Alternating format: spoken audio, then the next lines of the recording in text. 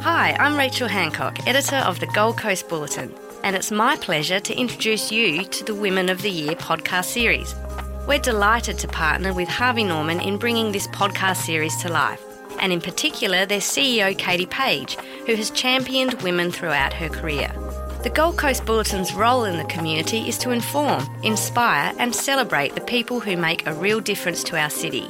You're going to hear from 5 inspiring women in this series, so sit back and get comfortable as these remarkable women share their stories with you. At the time, before we fell pregnant with him, I was ready to give up and just move on. And we had sort of plans to do that, my husband and I, because we already had one daughter. So we sort of felt like, well, if this is our lot, let's just focus on her and have a great life. But then I see his face and I think, oh, thank goodness we didn't, because now life wouldn't be the same without him. He's just the best thing ever. Welcome to the Women of the Year podcast, brought to you by the Gold Coast Bulletin. I'm your host, Brooke Stoddart, and in this series we'll be chatting to 5 hugely successful women from all different fields. Yet they all have one thing in common. They've all been raised with the belief that gender has nothing to do with success. I'm here with Emily Jade O'Keeffe today. She's one of the Gold Coast's best, most popular radio announcers. I think so. As so is my mum. And I'm so excited because she's also a judge of our Gold Coast Women of the Year, because we really, meaning I, really wanted her to be a judge, but she was on maternity leave. And then when she came back, I was so excited and so happy that you agreed to be part of it. So, EJ, when you announced your pregnancy last year, you said 5 years, 260 weeks, 1,825 days, 2.3 million minutes. That's how long and desperately we have tried for this little life. So during that 5 years, you lost 32 embryos during IVF. You had a miscarriage. You had to have emergency surgery to ensure the pregnancy went to term. And then you had bed rest for 10 weeks prior to Teddy's birth. Tell me what you feel, if you can put it into mere words, what you think when you look into his little face. That I'd do it all again. So, yeah, I would go through all of that again for him, absolutely. At the time, before we fell pregnant with him, I was ready to give up and just move on. And we had sort of plans to do that, my husband and I, because we already had one daughter. So we sort of felt like, well, if this is our lot, let's just focus on her and have a great life. But then I see his face and I think, oh, thank goodness we didn't, because now life wouldn't be the same without him. He's just the best thing ever.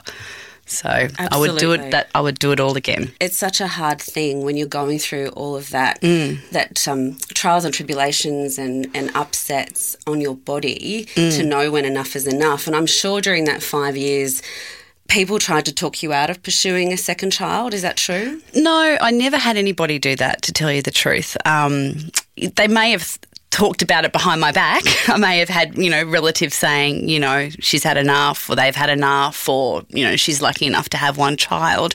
But it was never said to me, to my face. I've got really supportive friends and family.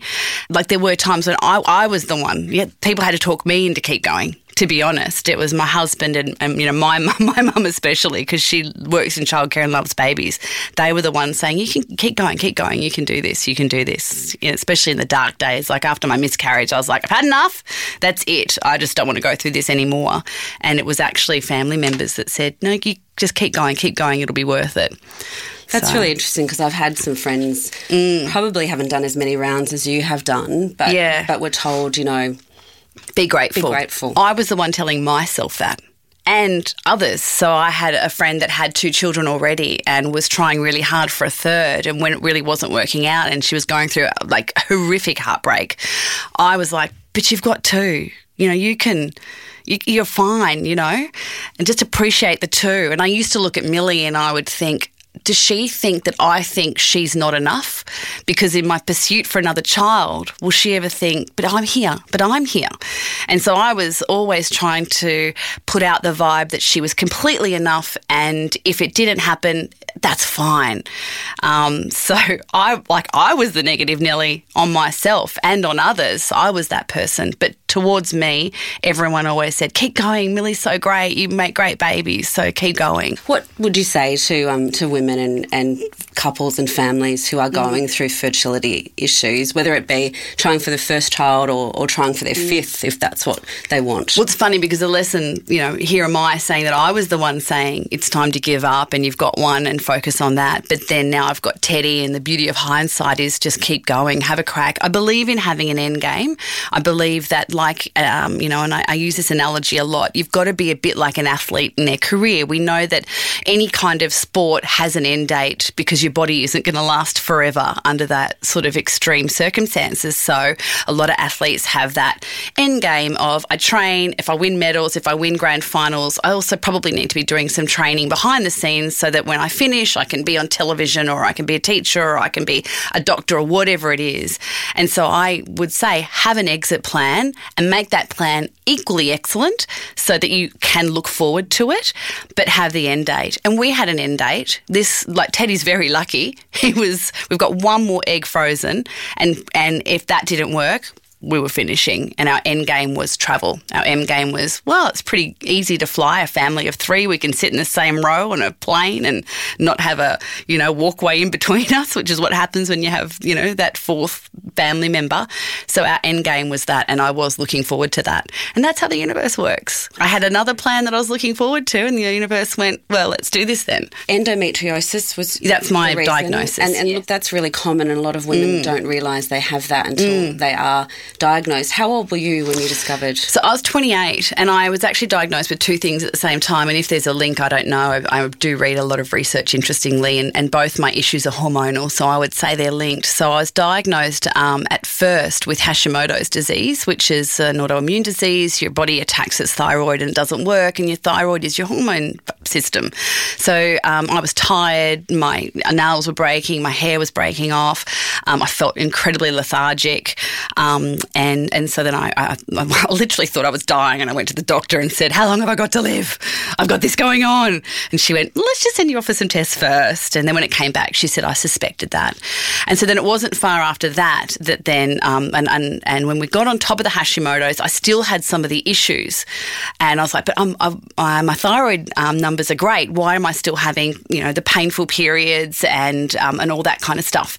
And she went, okay, well, now let's send you for these other tests. And so I had Hashimoto's and endometriosis.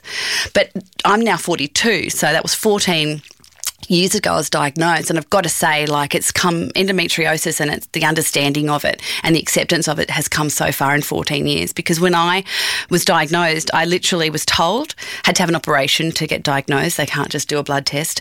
And the doctor was like, you've got endometriosis, here's a little pamphlet, now go home and live your life. And it didn't say anything about pain management, about infertility. It was just, this is what it is, good luck. Now you get diagnosed and there's counselling services and there's support groups, and so it's a different world for endometriosis sufferers, which is great because I felt so alone and I had no idea what was in store for me.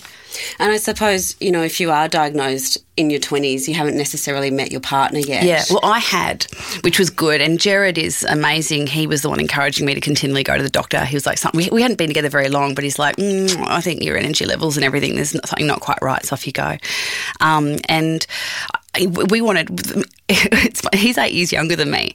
And when I met him, I literally gave him the speech. I was like, he chased me, you see. And I was like, that's very nice, young man, but I'm 28.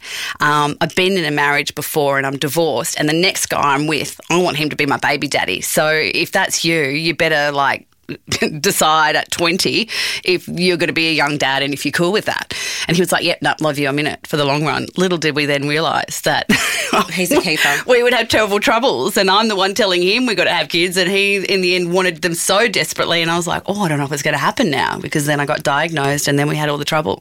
A lot of people forget the dad or forget the partner in the fertility roundabout, I suppose. How did he handle it? Yeah, well, it was typical for him because you test both of you, which is good. A lot of women go and get tested straight up first, and then they, when you go to your doctor, they kind of go, okay, we've sort of cancelled out you being the problem. Let's go and test the dad. And Jared went and got tested, and he had amazing sperm. He basically had triple, we called it super sperm. He basically was super sperm man. And every doctor we went to, because we had to have a change in doctor because we changed cities, and the doctor went, this is for our second baby, we better test your sperm. And Jared's like, nah, I've got super sperm. And he's like, well, it's been a few years. Let's just make sure. And then he came back and the doctor said, I feel like we should run this test again. That doesn't seem right. And Jared's like, what do you mean? He said, well, it's just too much. And he went, I told you. And so the doctor ran another test and came back and went, yep, no, you are correct. You have super sperm. So it's hard for him knowing that he could pretty much impregnate all of the Gold Coast, but couldn't impregnate me. But it was my fault. So, do you say fault? Well, yeah. We do that, don't we? I do that, yeah. It was my fault. It was my body's fault. My body was letting the team down. And so there's a big responsibility on you as the woman then. If your body's letting the team down, it was like I was on the diets, I was on the potions, I was doing the exercise, I was not drinking, I was doing all that sort of stuff. And sometimes I'd look at Jared and he'd have a beer in his hand at a barbecue and I'd be like, oh, you're annoying me. Swimming for Australia. Yeah. But he, honestly, although he never showed it to me, he was always the pillar of strength. He had moments which after Teddy, he started telling me more of those moments, driving to work on the M1 and just crying after our miscarriage, things like that he never really told me because he was just trying to be strong for me because I was, as I said earlier, doing the whole, just one, I'm sick of it, I'm tired of it. And so he decided, I'll just continue to remain positive for her because that way that'll get her over the line to keep trying. He's a keeper. He's a keeper. Yeah, he's a keeper. And he's become a friend to many because while women are we're still learning to talk openly about it, and that's what I love with my job, and I have made it my mission to talk openly about my infertility issues so that it helps others. But men don't talk about it at all, and he will get calls from people, people he went to school with that he hasn't heard from in 10 years going, oh, I've heard your wife talk about it. What can I do to support my wife? We've been doing it for 4 years. And Gerald, wow, 4 years? Yeah, it's just really getting me down now. I don't know what else to do. So there does need to be more for men on that side of things. Definitely, because they're obviously experiencing the disappointment and seeing their wife sad. And mood swings and, it must be really, really difficult. Yeah, and unless it is the man's issue as in low sperm count or something, the woman has to take on the brunt of it. The men literally go once to a little room and do their business, and then that business can be spread out, whereas women have to inject again and look after their health the whole entire time. And so a lot of what Jared gets is guys saying, how do you support your wife through this? What do you do? What do you say? And I don't know Jared's answer per se, but I know that what he did for me, and it was a lot. It was, if I got angry, he would never just take it all on board. He would understand that I'm hormonal that day. If I was having a cry, it was just a hug, that sort of stuff.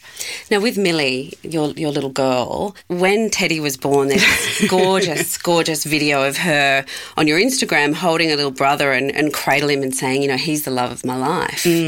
How hard was it? And you've touched on a little bit about how hard was it to include a child in this, very difficult journey? Look, it wasn't hard at all.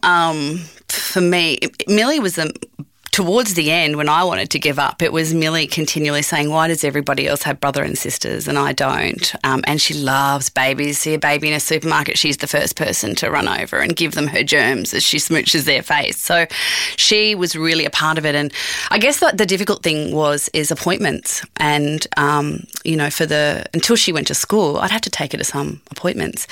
And we'd be, when you go through IVF, that particular month you might be going nearly every day for appointments, and I'd have to sit her in, reception centres and reception rooms. Now, look, I want to switch gears a little bit and actually talk about your career. Now, you grew up in Tasmania, and you told me this morning you started in community radio, but there's a reason why you switched to television pretty quickly. Can you tell me about that? Oh, gosh, it's a funny story. So I went to uni there and did performing arts, and whilst I was doing that, I also worked at a community radio station, and I also did some pageants as well. One of my close friends at uni, she had won like Miss Indy and stuff, and she said, you should do pageants too. It's a great way to win great prizes and travel.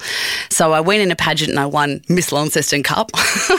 And with that came some television presenting on the day of Launceston Cup. And they were like, you're really good at that. And so then I offered to just do whatever I could for free around the station, and ended up on the weekends being the prompter of the words, the teleprompter or whatever they call it. I've forgotten the words now. And which used to be like A4 pieces of paper. It was the most nerve-wracking job in the world because the newsreader relies on your words. And if you stuff up or the words get crumpled, like it's all computerised now, but it used to be like inserting the paper and then like winding a wheel slow enough that they can read it but fast enough that they don't look like they're having a stroke on air, you know.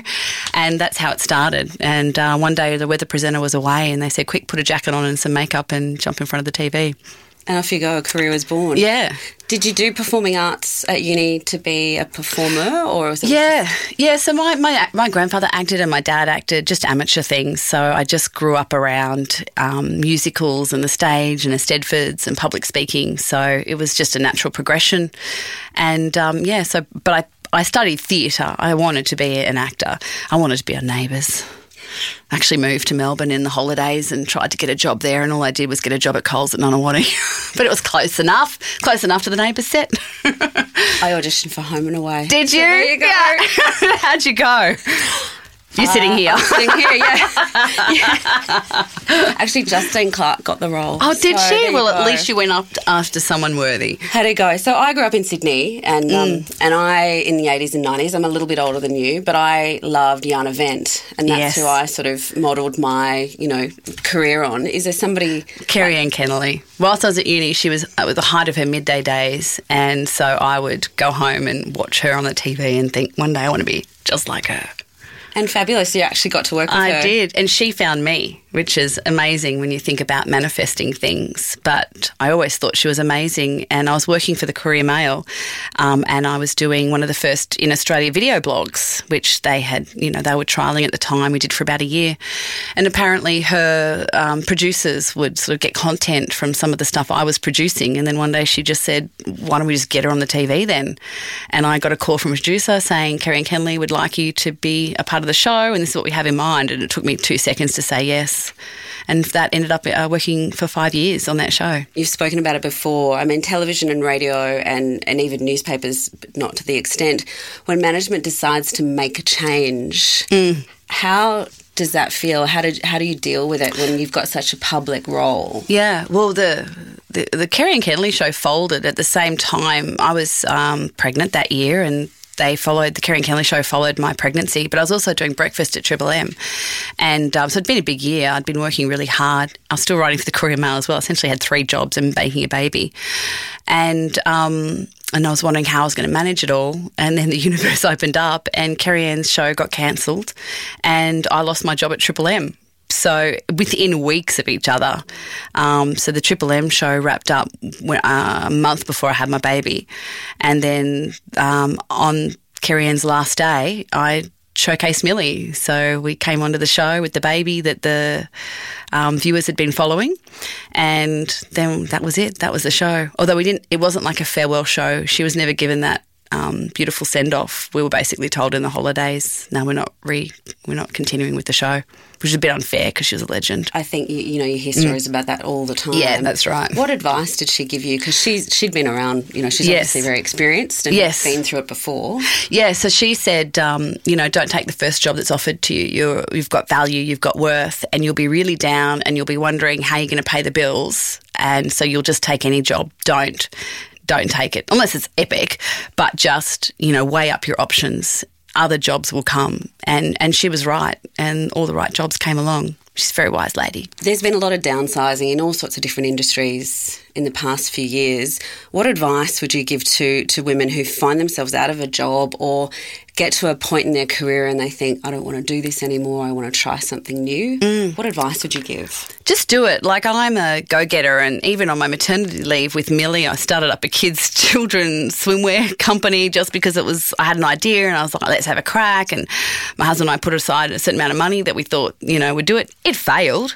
I'm still proud of it. And I now see swimsuits around that are so similar, and I'm like, I knew I was onto something at the time. They were just completely head to toe covered in, swimsuit fabric, and I just didn't know the retail industry enough. But just do it. Just have a crack. Much like the exit plan for your infertility and the day you're going to stop and what you're going to do next, it's the same with ideas. Just have a crack, but know that's the I'm not going to spend any more money. That's it. If I get to that, that's that. But I wear lots of hats, and it's because I know the media is very volatile. So, I'm a marriage celebrant, I write, I be on television, I do radio, and that's out of necessity, essentially. That's out of knowing that one day this might come to the end, but that's okay, I've got this on the other side.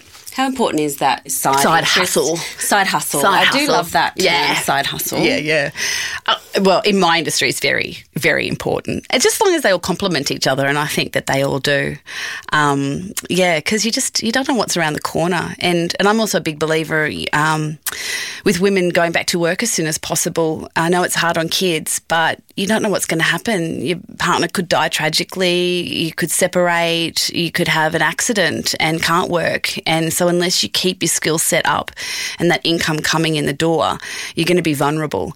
And that comes from a place of my husband's father passed away after a very short illness, and his wife had credit cards cancelled, and Jared had to step into the family business because people weren't respecting her as a woman trying to run it. And so when I met him, I saw a very young man struggling under a huge weight of existence because they were trying to keep the kids in school, pay the school fees. And so Jared and I are very much on the same page.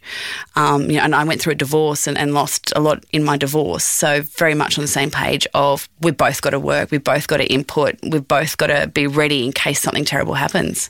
Sounds terrible to say that, but it happens. I totally agree. Have you had any obstacles in your career? And do you think being a woman's been a hindrance or a help? Or I think I'm a bit of a different one because I've got a strong dad and 4 brothers, and I just wasn't raised any differently to being one of the boys. And then in the early days, certainly in media, it was a boys' club, but I didn't see myself any differently. So I kicked around with them, and this is probably a strange thing to admit, but I wasn't the prettiest, best looking, best body girl out there either. So I was never sort of ogled at or treated differently. I think sometimes beauty can be a curse in that sort of regard. Says the pageant winner. Well, I know, but that was a lot of makeup and learning. Like, my girlfriend really worked hard on me. I was Miss Congeniality movie, essentially, I was this sort of chubby, freckled braces girl in the beginning, and then she, did the swan thing or whatever. But, yeah, I've had incidents. I've had Me Too moments in this career, definitely. But because of the way I was raised, I was able to push certain men away and just go, you've got to be joking, bugger off. And they would know straight away, well, this is not a girl, to be messed with. But then also because I was the only girl in the room, that also helped me. So I was considered for lots of different jobs because I was a lot of the time the only girl in the room. I know for some stories, yes, women have found this industry hard, but I actually, besides 1 or 2 moments that burn in my mind, everything else has just been just work hard and just be yourself, and you will get those rewards. People will see you. Have you found you've always been paid equally or? No. But my industry is hard for that.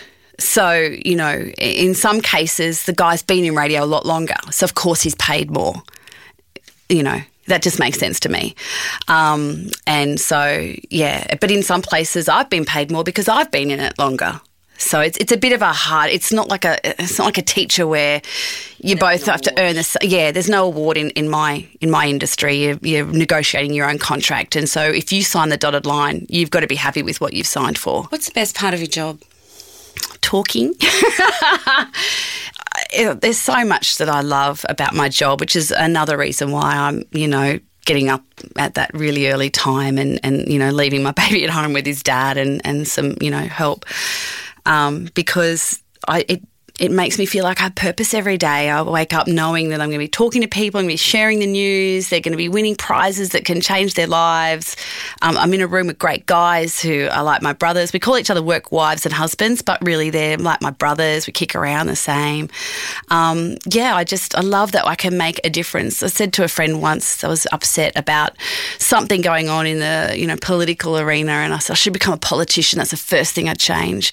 And he actually said to me, I think you can make more change with your voice on the radio, because you can tell people that that's an injustice and then they can go and vote for the right person based on that, rather than trying to get them to vote for you and then you get into the arena. He's like, just stay where you are. You can affect more change there, and that's always stayed with me. So true. You have so much more influence doing what you do. Yeah, because politicians now is almost a dirty word, and a politician says something and people are like, whereas with me, I'm still their mate, and they can, she hasn't got an agenda here. Trust. Yeah, I don't have an agenda for anything other than I need to share this with you, and I think this is right or this is wrong. I'm not going to be trying to secure myself a job at the other end of it by telling you need to vote for me because of this, that and the other. What advice would you give to any young girls or women who have an interest in broadcasting? Start somewhere for free. Community radio stations are an excellent breeding ground, and I hope they continue to stay. I did 3 years in community radio, so Christo, my co-host. It's such a great place. You've just got to, we used to call it, you got to have the hours. You've got to put in the hours. So, you're not just going to be a funny person at your local barbecue and then get on the radio. You need to go to these community radio stations and start practicing and find out who you are and what it is you stand for and what's your style going to be. So definitely put in the free hours. It still exists. You can't go to a 6-month course in radio. You might learn a bit there, but it's actually the hours, the flying time that'll get you the gig. I think it's probably the medium that is absolutely has held its own. It has. There's been so many other changes. Television now, it's competing heavily with social media and Netflix and things like that. And, print is competing with those avenues as well. Phones have been, almost like a virus for these medias because they've just taken over. Whereas, getting in your car and listening to your local radio station to get the news and the traffic and the weather immediately doesn't happen. So people are still listening to radio. Have you been mentored through your career? Absolutely. Yeah, you have to have mentors. I'm a big believer in mentors. In radio, a lot of my mentors were men, great men, who, fostered me and gave me, their time to help me go to the next level. And I'm still being mentored today. The programmer here at Hot Tomato is phenomenal, and he's continually changes me, even though he probably wouldn't even realise, just with the little things he says and does. Do you mentor anybody, or have you? I'm not actively mentoring. I'm a friend to many, and if people come and say, what would you do here? What would you do there? Our producer on our show, she's a great 24-year-old, and I'm always saying, you should do this, you should do that. Whether she likes it or not, I'm mentoring her. And I have had people, only the other day I was at a function and a young girl came up and said, I met you about 10 years ago and told you I was interested in becoming a journalist in TV, and you told me A, B and C, and I saw you across the room and had to come and say, this, I did it, and here's where I am. And I was like, wow, you've got a better job than me now. Well done. So I guess I do. I just haven't had anybody just ring me up and say, can you be my mentor? When you are younger and you set those big lofty goals, and it might take longer than you thought, you get there, and it's not until you have hindsight that you can look back and go, oh, well, yeah, I diverted a little bit, but hey, thank God I did. Yeah. Oh, and the failures in the diversion sometimes are the ones that actually led you there. So at the time you're thinking, oh my gosh, this is not how I planned it. And when I lost my job at Triple M and I was doing the breakfast show, I was like, oh, that's it. My career's over. I was so down. And it was I was trying not to be down because I was heavily pregnant and I didn't want to have any negative vibes going into my baby. And then after I had her, I was in this weird headspace where I fought so hard for this little baby girl. But I'm not happy because I don't know what's next in my career, and all I've known is Emily Jade O'Keeffe, career Emily Jade O'Keeffe, and now I'm mum. And so I was in such a weird space. And then the ABC rang and said, "Are you coming off maternity leave? We'd like you." And I was like, somebody wants me? And if I hadn't have left Triple M, I wouldn't have worked for a magnificent organisation. The ABC were amazing. And then that led to Hot Tomato. And when I go back to those original goals 20 years ago, I wanted to do breakfast on the Gold Coast and be the number one breakfast announcer on the Gold Coast. So I actually had to lose a job to get the job. How do you keep yourself healthy and sane and self-care? Yeah, isn't that a new word, self-care? Self-care. I know, it's caring for oneself, I suppose. Yeah, it's the new buzzword, self-care. It's really hard. I got to say, it's a lot easier to not exercise and eat whatever you want. And so I'm not going to say that's not a battle, especially when you're tired. But I do have to, with not just with endometriosis, but with Hashimoto's. Hashimoto's makes you put on weight. And so I've had to, ever since I've been diagnosed, carefully monitor everything that I eat. But endometriosis, there's no denying that eating the right foods can help manage your body and manage pain. So there's a lot of diet planning going on. I don't like the word diet, but there's in my diet, there is lots of healthy food. I don't eat a lot of sugar. I don't eat a lot of takeaway bad foods. I exercise every day. I have to for my body and for my brain. So whether that's now walking in the pram a lot with my baby, before him I was at F45, which was a gym that I found worked for me. And my husband, we both keep each other in track with food and our health choices, because we want to be around for a long time, but we need that energy. We need good health to have energy to wake up at those hours. I'm just going to ask you our Fast Five, so don't think about it too much, but I'm just going to ask you really quickly, what's your favourite song? Guns N' Roses, Sweet Child of Mine. Sing it at every chance, karaoke. I'm the first one up there. What's your favourite movie? I'm stuck on A Star Is Born at the moment. I can't stop watching it. I absolutely adore it. What are you reading at the moment? There is a pile on my bedside table, which often makes me feel crap about myself because I'm trying to get the time to read them. But Raising Boys, Steve Biddulph, was given to me because I had a son, and I read Raising Girls, and he's excellent. They're amazing books. Great. What advice would you give to your 25-year-old self? You choose a different doctor. Don't go to the doctor that I went to. Go to a different one for something that I haven't spoken about. But yes, if you first don't get the right advice, go somewhere else. And what 3 words would you like to be remembered for? Oh, I don't know. Fun, funny, funnest. That's a hard one. I don't know. Yeah, I don't have 3 words, but I just hope that I'm known as someone who was nice and caring and fun. There we go. Nice, caring and fun. Nice, caring and fun. Nice, caring and fun. Perfect. What a lovely way to end.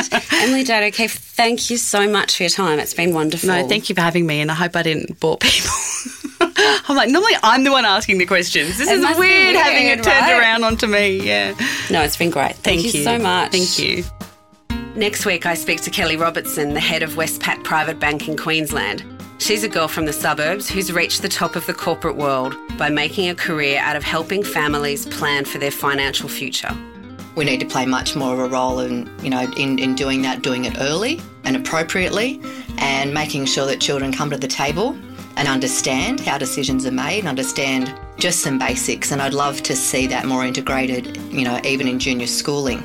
The Women of the Year podcast is written and produced by me, Brooke Stoddart, and audio engineered by the wonderful Matt Fulton from Hot Tomato. Make sure you subscribe and download next week's episode, or if you'd like to read more about the Women of the Year campaign, go to womenoftheyear.com.au. Hi, I'm Rachel Hancock, editor of the Gold Coast Bulletin. Thank you for listening to The Women of the Year, a podcast brought to you by the Gold Coast Bulletin in partnership with Harvey Norman. Each day, the Gold Coast Bulletin tells the news and stories of our city, from hard-hitting news to the best in sport, which is possible thanks to our subscribers. Subscribers can enjoy full unrestricted access to our content on desktop, mobile and our app. For a range of subscription options, I encourage you to visit goldcoastbulletin.com.au/subscribe.